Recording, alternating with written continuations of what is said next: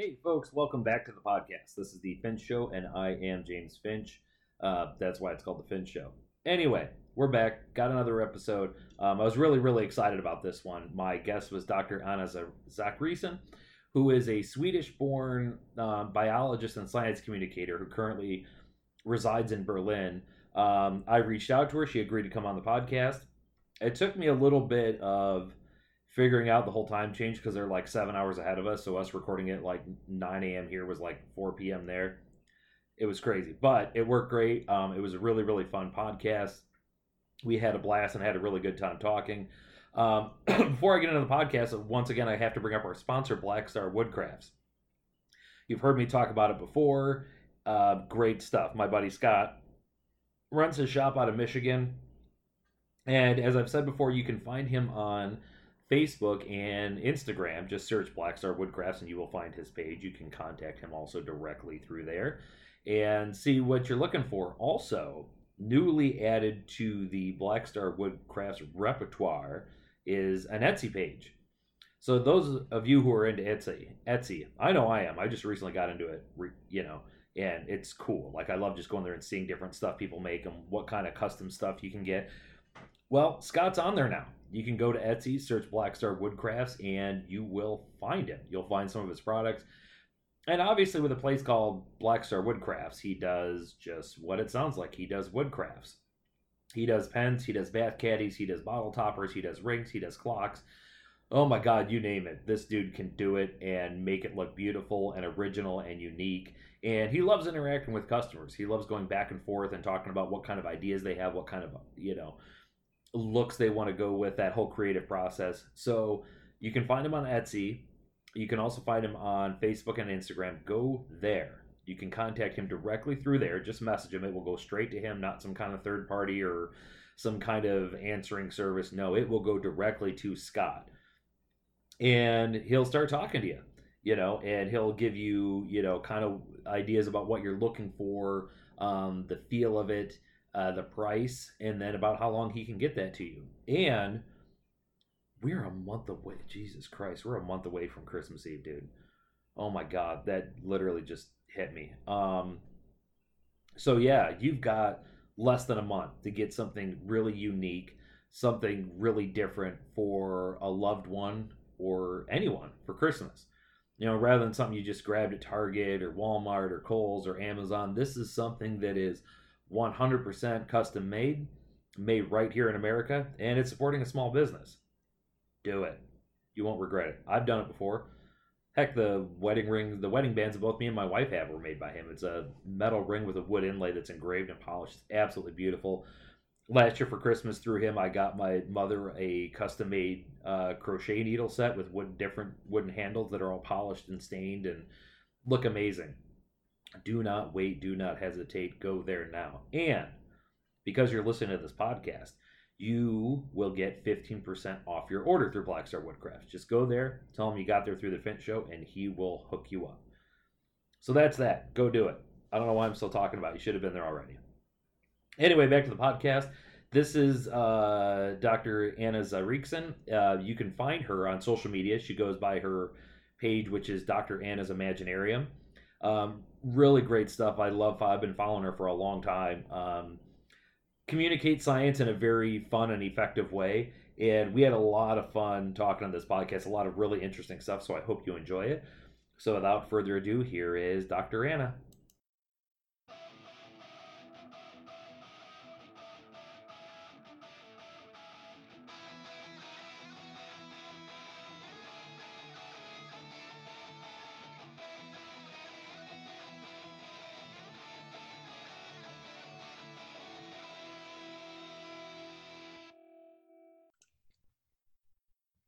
All right. We are here. This is the Finch Show. I'm here with Anna Zakrisson. How is life in Germany right now? Well, I would like to say it's great because that's what you do when American ask you how are things. We are in the midst of a pandemic, so of course life is not bad, but it's a little bit lonely because we have to be very isolated and separated from friends and family, etc. So how's the handling of the pandemic going in Germany? Well, I think Germany has handled this relatively well. Germany went into a complete shutdown in the spring when I was actually not in Germany. I was in Sweden during that time. But I think the response has been fairly good. Of course, nothing is ever perfect, and you can always find something that isn't good. But on the other hand, we can't. We we're not psychics. We don't know what the future is holding for us. So based on the data they had available, I think they made decent decisions. Mm-hmm. That's good. It hasn't gone well here. No, I know. I have read and understood that. It's one of those things where it's interesting. Being Americans tend to have this very sort of rebellious, sort of not liking authority sort of mentality about things. And there have been times in our history where that served us well. And right now it is like our Achilles heel. It is absolutely, existing here in the middle of the country and just daily, for the most part, I got to admit, people are pretty good. People are at the very least wearing masks.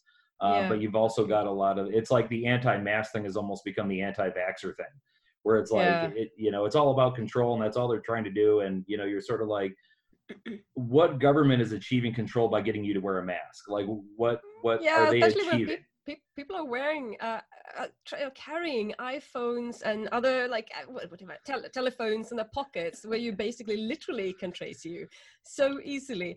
And so they're basically using Facebook on their phone on a traceable device to complain that the government is controlling them through wearing masks. like okay. Right. Right. Yeah. Well, it's sort of like a rising issue, and I was interested to get your take on it.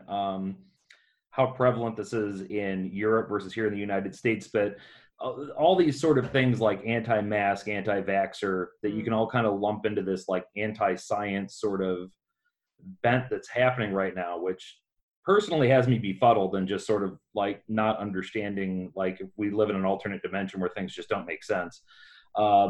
Is that as prevalent in Europe as it is here in the States? It's a little bit hard to say. I think that some things are as prevalent here as in the States, but then other things yet are not. We can see that here we have a very big overlap between mask non-wearers and right-wing extremism. Whereas in Sweden, the link appears to be between non-mask wearers and more left people. And this is so weird because I speak both Swedish and German, and I read the news from both countries or listen to them. I try to do that every day, and you get this completely different opposing views, and it had nothing to do with the facts. It had nothing to do with scientific fact. It's all just about populism and basically who. Okay, so Group A gets into a position. So now it's completely irrelevant what that position is, because in our false dichotomous society, if Group B then hates Group A, they have to have the opposing opinion. And now this is where you get completely bizarre situations like that the right-wing people says the same as the left-wing people, like compared like Sweden and Germany. And so and this is like a typical, here you can really see that it really has nothing to do with the science. It just has to do with you have to have the opposing opinion to the people, to the other group. And I think this dichotomous thinking is the death of our society, and it's like two-party thinking, two opinions. Everything is just black or white. There are no like gray zones, etc., and that is very sad that people can't keep more than two thoughts in their head at the same time. Well, I think you absolutely nailed it, and it is so obvious to the point where it would be laughable if it wasn't so frustrating and in some cases even damaging. And I look at it here in the States, and you'll have, left wing, right wing. And if you're left wing, you have to believe everything the left wing believes. And if you're right wing, you have to believe everything the right wing believes. I know. And if you say one thing, that you think, okay, well, maybe this group actually has a point about this, then you get stamped as the enemy immediately. And you don't really have even the opportunity to just say, well, you know, maybe they have a point here. I'm not saying that the solution is good, but that we need to discuss this topic more. And I've had those situations several times from both left and right, or conservatives and liberals.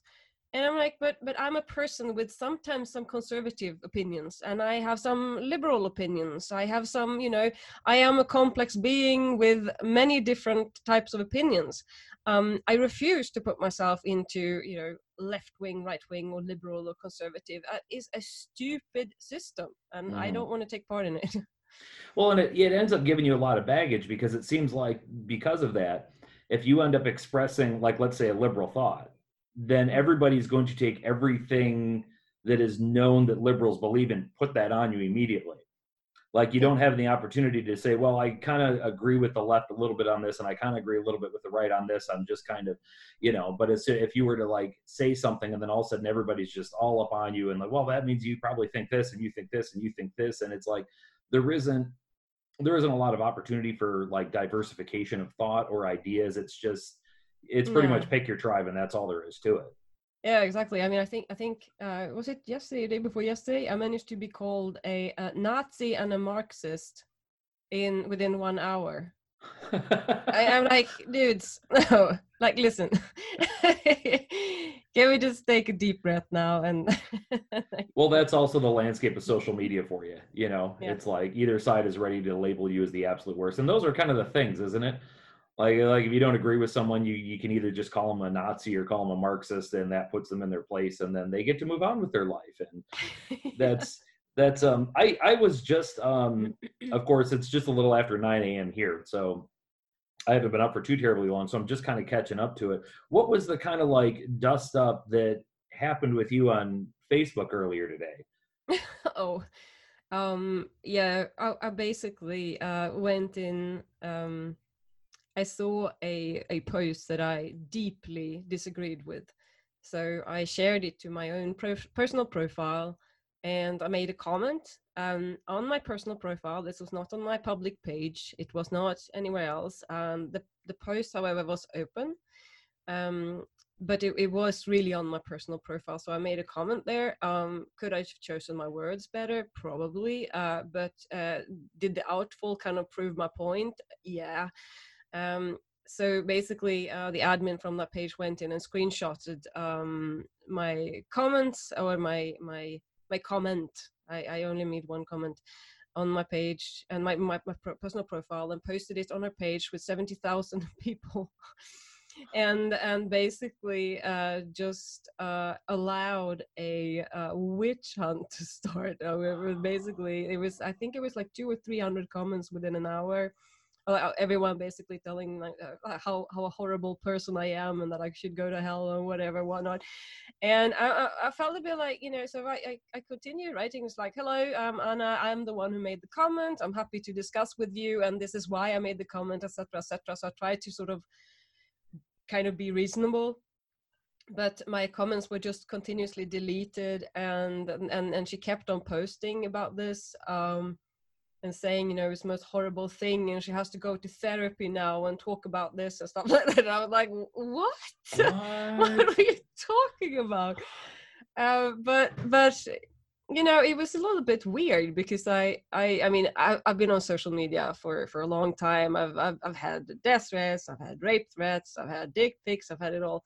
And most of it, I have such thick skin, I just shrug it off. And to be honest, like 99% of all the comments or like messages I get are lovely, nice, lovely messages, and particularly the ones I get from women who have problems with endometriosis or stuff like that. Lovely, lovely comments.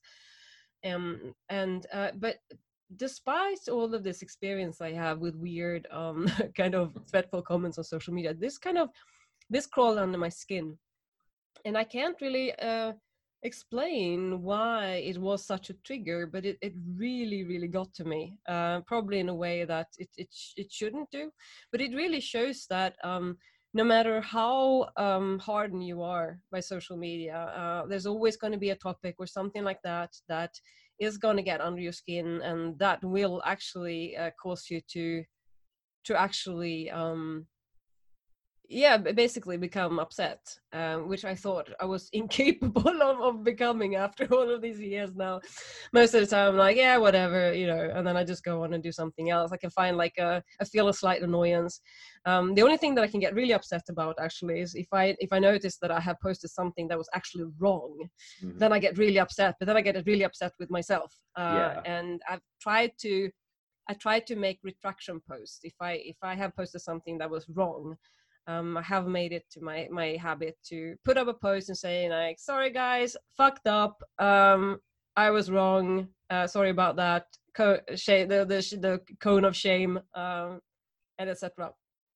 But yeah, this was something else weird. Yeah. Well, that's kind of the bizarrity about, I guess, the human brain now in dealing with the age of social media, where you can get 1,000 comments or messages that are really positive and uplifting, and it makes you feel really good, and then it just takes one to knock the whole scaffolding down. Just one asshole who's just like, you know what, fuck you, and then the rest of the day you're like, God, that guy, which when you think about it statistically is like the one tiny pea at the bottom of the pile, but for some reason that's the one that gets you all riled up and just bugs the crap out of you. I understand completely. Yeah. I'm happy that you do that, and you print the retraction post, because I think that's something that is sorely needed. Again, in the age of social media, the amount of false stuff that you see posted out there, and people still, I don't know if it's pride or whatever, and, insist on sticking by it, insist on backing it up, even though every amount of evidence you can find can show like, hey, that wasn't correct. Especially dealing in the age now of, hashtag fake news. And everything that gets bounded around that, that's good to see people who are being responsible about it. So really, really appreciate that. So I'm going to back up a little bit. So being a biologist, at what point in time in your life did you say, this is the path that I want to go down? With biology, you mean? Yes. Well, that's a little bit hard to say. I mean, I was always interested in biology. I thought it was pretty cool. So it was always an option of something that I wanted to do. Then I can't really say exactly how much of my choices were actually just made out of a habit because my family is kind of in that field. So to be honest, because I think I would have also been happy studying psychology, for example, and such. So, but I think it was around when I was like 21, 20, when I decided to read up my A levels and apply for university. Because it wasn't completely sure that I was going to go to university, to be honest. I had been out traveling for a bit. I had completely left Sweden, broken completely with my family, sold everything I owned, and I've been out on the road traveling for I think like almost 2 years. And so I had I was getting prepared to just sort of like live a nomad life and not really do anything like that. And then I was actually having a fair few gin and tonics with my friend Karina, when she was like, yeah, I fucking dare you to go and sign up for school tomorrow to like read up your sort of A levels. I was like, well, fuck you, I'm gonna do that. and next day, hangover as hell, I went and signed up, and I did the double speed A levels that year, and worked like a crazy person to sort of like feed myself during that year as well. That was probably the hardest year I've ever experienced in my life. But got into Cambridge University that year, so against all odds, I think. Managed to swear in my interview. Yeah. Because I think they asked me something about my travels, and I told them about that time when I was crossing from Swaziland it was from Mozambique into Swaziland, and I basically got caught there with the with the border patrols, and they were basically trying to get me to stay there and basically disappear me. And it was a very, very dangerous situation, and they basically I ran away from that border control to actually not get stuck there as their sort of personal whatever they wanted to do with me kind of person. So that was very, very scary. And I told this story to them, and they were like, "Oh, you must have been so scared." And I was like, "Yeah, fuck yeah, I would have been so stupid if I weren't." So that was my entry interview to Cambridge University. You got to tell me, was it a room of stuffy old white men who were just like, or do they have a good sense of humor about it? Because that's a great story. It was an all women's college, and I think they were quite sort of eager to get in, to accept women with a little bit maybe colorful backgrounds there. I don't know. I mean, I had all the grades and all the stuff I needed. So but that's the problem. Cambridge, everyone got the same grades. Everyone got straight A's. Everyone got, so they. I think maybe weird things like this is actually can be a selector or daddy's money. Right. Yeah. I can see that. So moving on from there, at what point in time did you decide that sort of being a science communicator was a route that you wanted to go? That's also an interesting story. Hold tight. No, just kidding. No, this one isn't actually as adventurous. This one is basically, I finished my PhD. I was in the middle of a divorce. Didn't know when to see my daughter again. I was stuck in Sweden. Couldn't get any unemployment pay in Germany, so I had to stay there for 2-3 months during the whole divorce proceedings. And my daughter was here. It was just really fucking shit. And then I got back to Germany, and nobody wanted to hire me because I had a kid.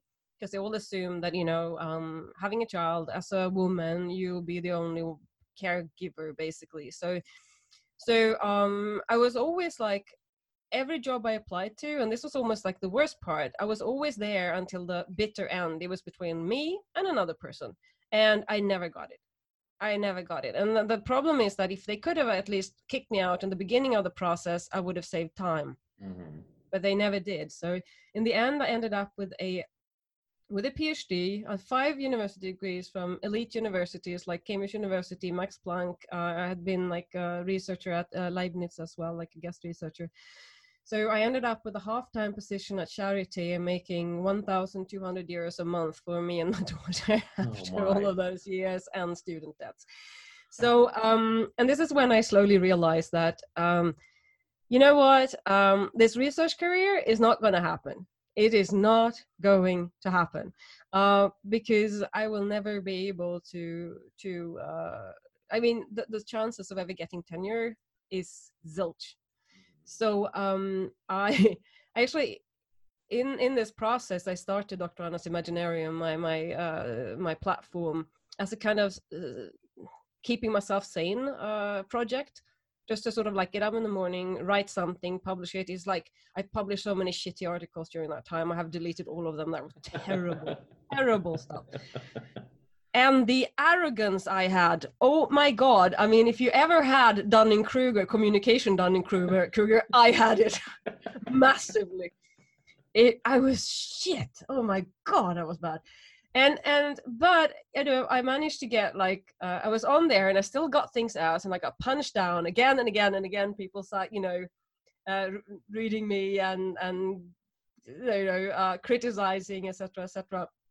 And eventually I learned, and then I started to read a lot of books about marketing and communications, and then eventually I got a job actually as head of content marketing at the biotech marketplace.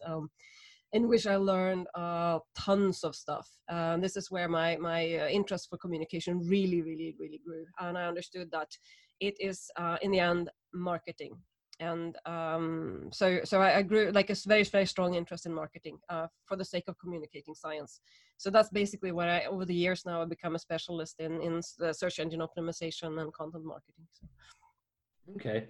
That, because I feel like, as we talked about earlier, the whole like anti-science bent that's sort of going on across the world right now. People who are good science communicators are really, really important, because I feel like one of the hardest things to do is when you have someone who is decidedly in the other camp, and engaging in that person in a way that can be informative, perhaps funny, maybe get them to think about their position a little bit more, because I tend to think that if you just go at someone who you disagree with in an angrily fashion, that you're just sort of shooting fire at each other, and it doesn't, there, I can guarantee you there's never been a time in my life where I felt one way about thing and somebody who felt the other way came at me and started screaming at me, and I thought, you know what, you've got a good point, I'm going to have to rethink everything I've ever believed. There's kind of a certain care that has to be, or angle that has to be taken to do that in a proper way. I guess at the end of in all this, the question I have is, do you put a lot of thought into that, or a lot of care in how you approach certain subjects, especially through social media? I think it depends on for whom I do work. So I through my company I do science communication for a range of different companies, and so on behalf of them, I would communicate in a very, very different way, and you have to work out a strategy that would fit for their topic, etc., etc. The only thing that I have said, I say it also clearly on my webpage, I do not take on any project that I do not sorry about this, that I do not ethically or morally believe in. Mm-hmm. So that's a statement that I have on my page, and it might have lost me a fair few clients in the past, but I could not simply live with myself if I took on some bullshit and I used the marketing powers to for greenwashing or something like that. I have zero interest in that. And but then on my own platform, Dr. Anna's Imaginarium, the problem for me is a little bit time. I have a child. I have I need to make money on the side as well, and etc., etc. So sometimes, of course, I don't have the time that I maybe feel like I should invest to on social media and such. But yeah, my own platform has got the personal branding around that, and the strategy I have there is different than, for example, the one I have for Purple Roof, for example. But the core background is the same, of scientific honesty and integrity, at least. Okay, that's always yeah, I think similar to what you were saying, I think I want to say back in like 2000, maybe 13, I really, really, really, really got into science, really, really enjoy it. But the difference is, I think that at one point in time, I thought that when it came to science, that I sort of understood the tip of the iceberg in terms of what all was there. The more I read into it, the more I realized, like, no, the level I'm at is I'm just aware that there's even an iceberg, because there is so much. I remember I got into reading a lot of books by like Bill Nye and Neil deGrasse Tyson, Michio Kaku, and they were excellent people at being science communicators, in the sense that they could talk, on what we would call like the layman's level. But whenever you read an interview with them or something like that, where they get like really granular, really into the nitty gritty of some of that stuff, I just felt like my mind was going to collapse in on itself. And eventually you just have to come to grips with the fact that, yeah, I'm too stupid to understand this. But they're smart. They know what they're doing. And, that's a great thing that they're able to explain it to people in a way that makes sense. But you're sort of, I sort of went in this thing where I got really, really into the anti-vaxxers, and especially like, God, the one that bothered me the most, and I don't know how prevalent this is in the rest of the world, but this sort of like anti-evolution mentality, which, runs really deep here in America. It doesn't, I can't really say that I've come across that even here. It's really just scientific fact, like gravity. Oh gosh, yeah. I mean, I want to say like 40% of Americans believe in creationism, and which is an insanely high number. And and it's so, of course, it's so rooted in religion and Christianity, and throughout the decades there have been numerous court cases involving school districts attempting to teach evolution, and it's been, any event, the point I'm trying to make is that feeling the way I felt about it and how much that angered me, I sort of felt like on social media I kind of got on a high horse about it. you know, which is sad because eventually you turn into that person that everybody just hates, even though you're factually right, even though you're got all the information, everything there. People just get to the point where like, oh God, here's this guy again. Okay. You know what I mean? And that's kind of the area when it comes to these things you want to avoid, even though you may be in the right, you know, the way you communicate it is extremely important, I think. Yeah, but going back to again, you need to think about who am I communicating with and why. So for me, I have come to terms with the fact that I might not communicate with anti-vaxxers, or I might not communicate with flat earth people. I communicate with people who kind of like, I like to hang around on social media. They see a funny meme and that's a post about global warming. Maybe I should read it. Those kind of people, you know, the sort of in between. Because the in between people can easily become the anti-vaxxers or the flat earth people if they're exposed to that kind of information too frequently and too much. So and also the fact is that my target group is just like, if I'm being completely honest, it's pretty 50-50 men and women, and I think it's a normal distribution with the peak around like 35 or 40 years old or something like that. So I'm communicating to people kind of my own age group, my own social standing, kind of my own political convictions. But there are a lot of people in that target group that are vulnerable to disinformation. So those are the people that I'm talking to. I'm probably not talking to a housewife in Texas that votes Trump and believe in creationism. So I think trying to communicate with everyone is probably a mistake. Try to figure out very clearly what is your target group, and then focus really on them. And if you get criticism, and if you get people telling you you're a complete dickhead from other target group, just put that and just put it aside and say, like, there's always going to be people who are not happy with this. Just as long as I can communicate with the group that I've selected, then all is good. And then so I think that's something very, very, very important. I think you nailed it on the head. That's perfectly put. I agree with you 100%. I cannot argue with that. So switching gears, did I, because I've listened to a few of your podcasts and was doing some research, you know, in preparation for this. Did I understand it correctly? Are you a metalhead? Yeah, well, like... That is awesome. That is awesome. You're talking to an old school American metalhead here. So yes. So here's a question, completely unscience related, although maybe it is because it's cognitive. You are, let's say nuclear war is about to break out, all right? Okay. And you're going down into a bomb shelter, and you're going to be there for the rest of your life. You're allowed to take 5 albums with you. No, let's say this, 5 artists with you that you can take their entire catalog of records, albums, CDs, whatever. Where would you go? What would you take?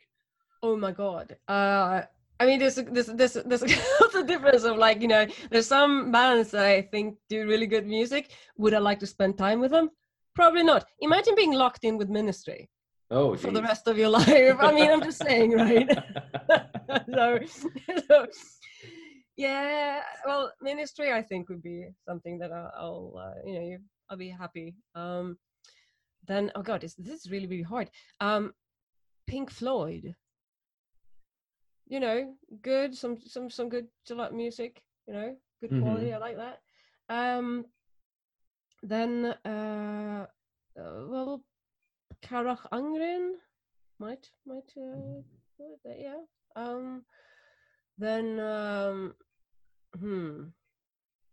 this is really, really hard. It's like I get too many bands in my head at the same time. Right. Something that actually I mean, I know that I can't just listen to metal when I'm there. So Massive Attack I'd probably bring with me as well. Oh yeah. Yeah, Massive Attack has meant a lot to me through the years. And Motorhead.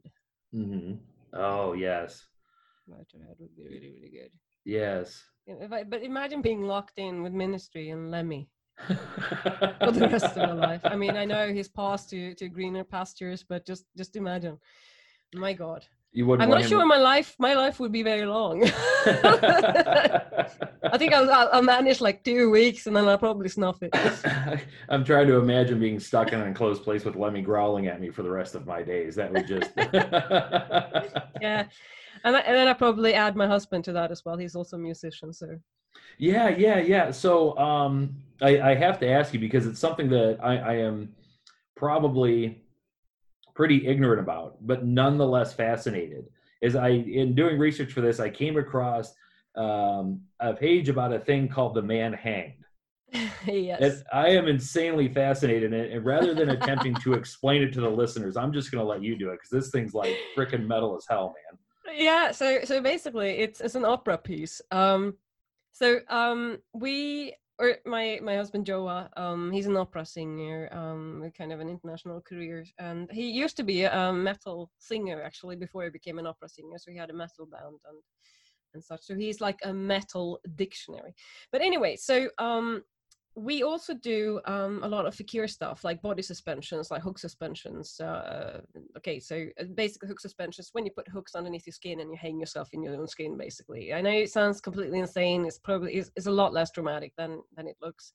So anyway, with Joe decided to do an opera called based on 8 Songs for a Mad King. It's basically an opera about Mad King George, T. George, as you know him in the U.S. And who I think he said something. Somebody says like, yeah, he lost America to the Americans. But anyway, so King George was pretty mad, and so we had this music, which is kind of mad music as well. But the whole opera it was an opera festival, and the whole opera started with a scientific lecture of about 10 minutes where I talked about what it was kind of a performative lecture. So it was a little bit of fire and a little bit of this and that in the beginning, and it was kind of a part of the whole performance as well, because I was playing a doctor then who actually brought the Mad King George on stage as well, etc. And then we had the opera piece where it was basically singing about the sort of like subjective experience of King George, his hallucinations. He sings about all these things that he sees. And then at the end, Joa was basically getting hanged up in these hooks, and we had built like little microphones that basically took up the muscle contractions of the muscles of his own body. So we looped them in, so you got this like weird like crunchy sounds of the muscles contracting when he was actually suspended in the hooks. And he sang his kind of a duet with his own like muscle contractions when he was hanged at the end, to sort of get the audience to feel a little bit more. It was just the idea was basically to get the scientific lecture, the sort of like more outside view, the sort of subjective view, and then have the audience actually feel the pain themselves a little bit towards the end. And it was like, came out at the end, and it was just like gray hairs in the whole salon in an opera festival, and I was like, Jesus fucking God, what did we just do? And I got out and we like walked out afterwards on stage to just, to bow and all that. And he was just silent. And I was like, no, fuck no. This is like, what did we just do? And then it was just like storming applause and people standing up and stuff like that. So it was very popular and much, but I had a bit of a panic moment before we started. That has got to be one of the most metal fucking things I've ever heard in my life. Thank you. So science communication. Yeah. Wow. So microphones picking up the muscle contractions. Yeah. That is so out there, man. That is awesome. Yeah, it was really pretty cool. We got help from a guy who's built these and then released the sort of like pattern to the sort of like commons. And we managed to like solder it all together and stuff like that. So we really built everything on our own as well. So we had it a little bit of a sort of crafting sessions. So when you do body suspension, how deep into the body do you have to go for that in order to kind of be weight bearing, I guess? Yeah, I mean the skin is pretty tough. Mm-hmm. So if you take like this, um, that would be enough for a hook, you know, Oh, like, okay. yeah. So you just grab it, and then you need to make sure that you massage it properly like this, because that way you massage away all the blood vessels and nerves and stuff like that. But you're not supposed to let go of it. You have to keep holding it, and then insert the hook, and have a professional piercer and body suspender do it for you. Do not do this on your own at home, because you can get nerve damage and all sorts of stuff. So don't do that. Yeah, don't have your buddy Matt, who's like really into meth, be like, yeah, bro, I can do that for you, no problem. Exactly. Let's That hang is, you in the butt. yeah, that's probably not the kind of performance that you could like do daily and be like, oh gosh, it's Saturday, we got a matinee and a night show. No. No, not really, I think. That is, oh wow, that is crazy.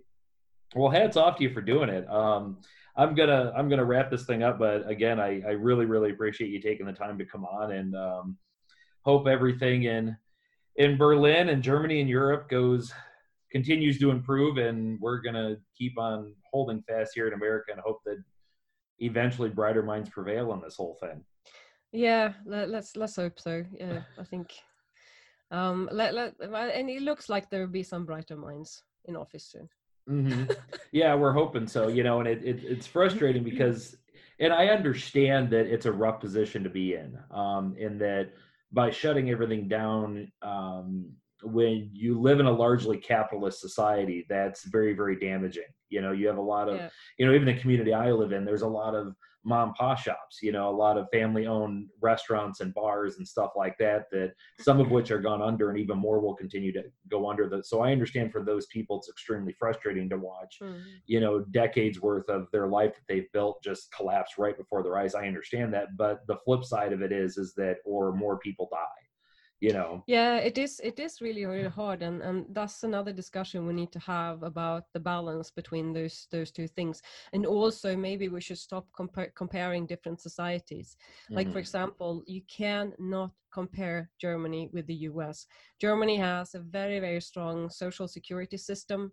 If people get sick, they will get sick pay. If people get unemployed, they will get unemployment money. If people go on social welfare, they go on social welfare.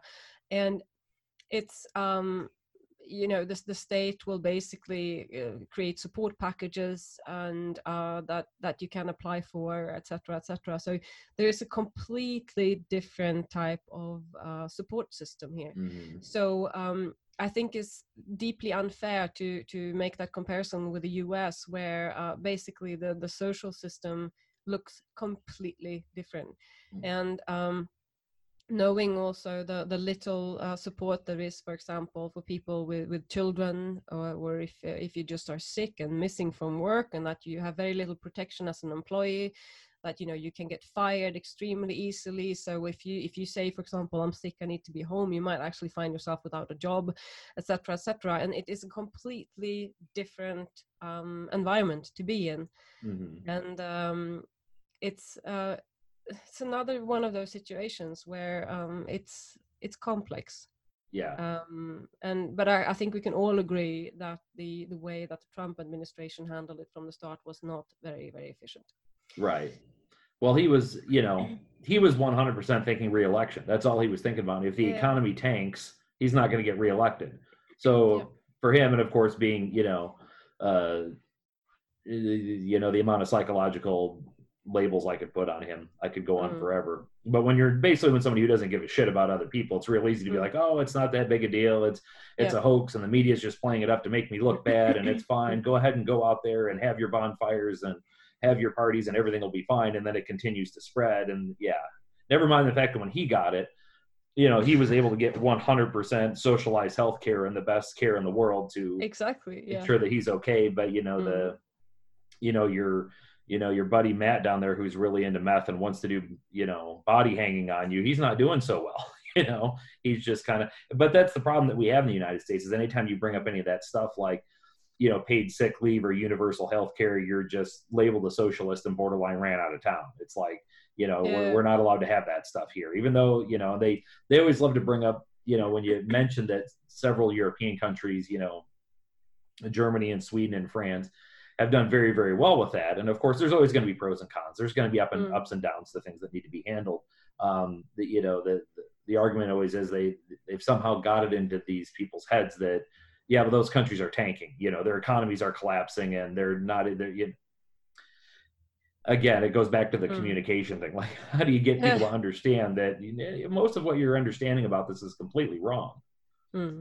Yeah. And also the fact is that, I find it often that many US Americans have a hard time distinguishing between socialism and social democracy. So socialism being the old GDR with Stasi, and yes, and something that the economy really tanked. It didn't work. Whereas social democracy is something that has been very successfully implemented in the Scandinavian countries, in Germany, in France, all over Europe, with very, very strong economies. And there's a strong element of capitalism in all of these countries. It's just that we have certain aspects of society are socialized. So we have social democracy. And that is very, very different. And it appears to me that that is the most stable system. There is a net for people to fall into should they fail. And of course, there are going to be some cheaters in the systems. But to be honest, I'd rather pay a few cheaters than having a lot of people suffer and fall through the system and work themselves to death or not being able to pay for their cancer treatments. I don't care if there are some cheaters in the system. We just have to make sure that we build a system that is with some checks and balances. Right. Well, in America, there's a hard time differentiating between socialism, democratic socialism, and communism. To people, it's all the same. Yeah. You try and tell them, oh, we want to do this. Oh, well, you just want to be Stalin and just have the government run everything. It's like, oh my Lord, I don't. Yeah, we end where we started. Either you're a Nazi or a communist. That's like that's all there is to be in life. Nazi or communist. One camp or the other. Pick one. Exactly. Well, all right. Well, I'm going to let you go. Again. Thank you so much for taking time to come on the podcast. Wish you nothing but the best from here in the States, and hopefully we'll talk to you again sometime. Yeah, thank you. It's been fun. All right, thank you. All right, so that was the podcast with Dr. Anna Zakrisson. Hope you enjoyed it. Overall, I hope you're enjoying the podcast. I want to thank everybody who's reached out to me through private messenger and text and everything else like that. All of your feedback's good and bad helps as I continue to try and get better at doing this thing. I still think I suck at it, but I'm doing everything I can to get better. So I want to thank you, everyone. If you could please like, share, subscribe, pass along, tell a friend, tell them to tell a friend, send them, a messenger pigeon to somebody and tell them, hey, check out the Finch Show podcast. And do me a big favor.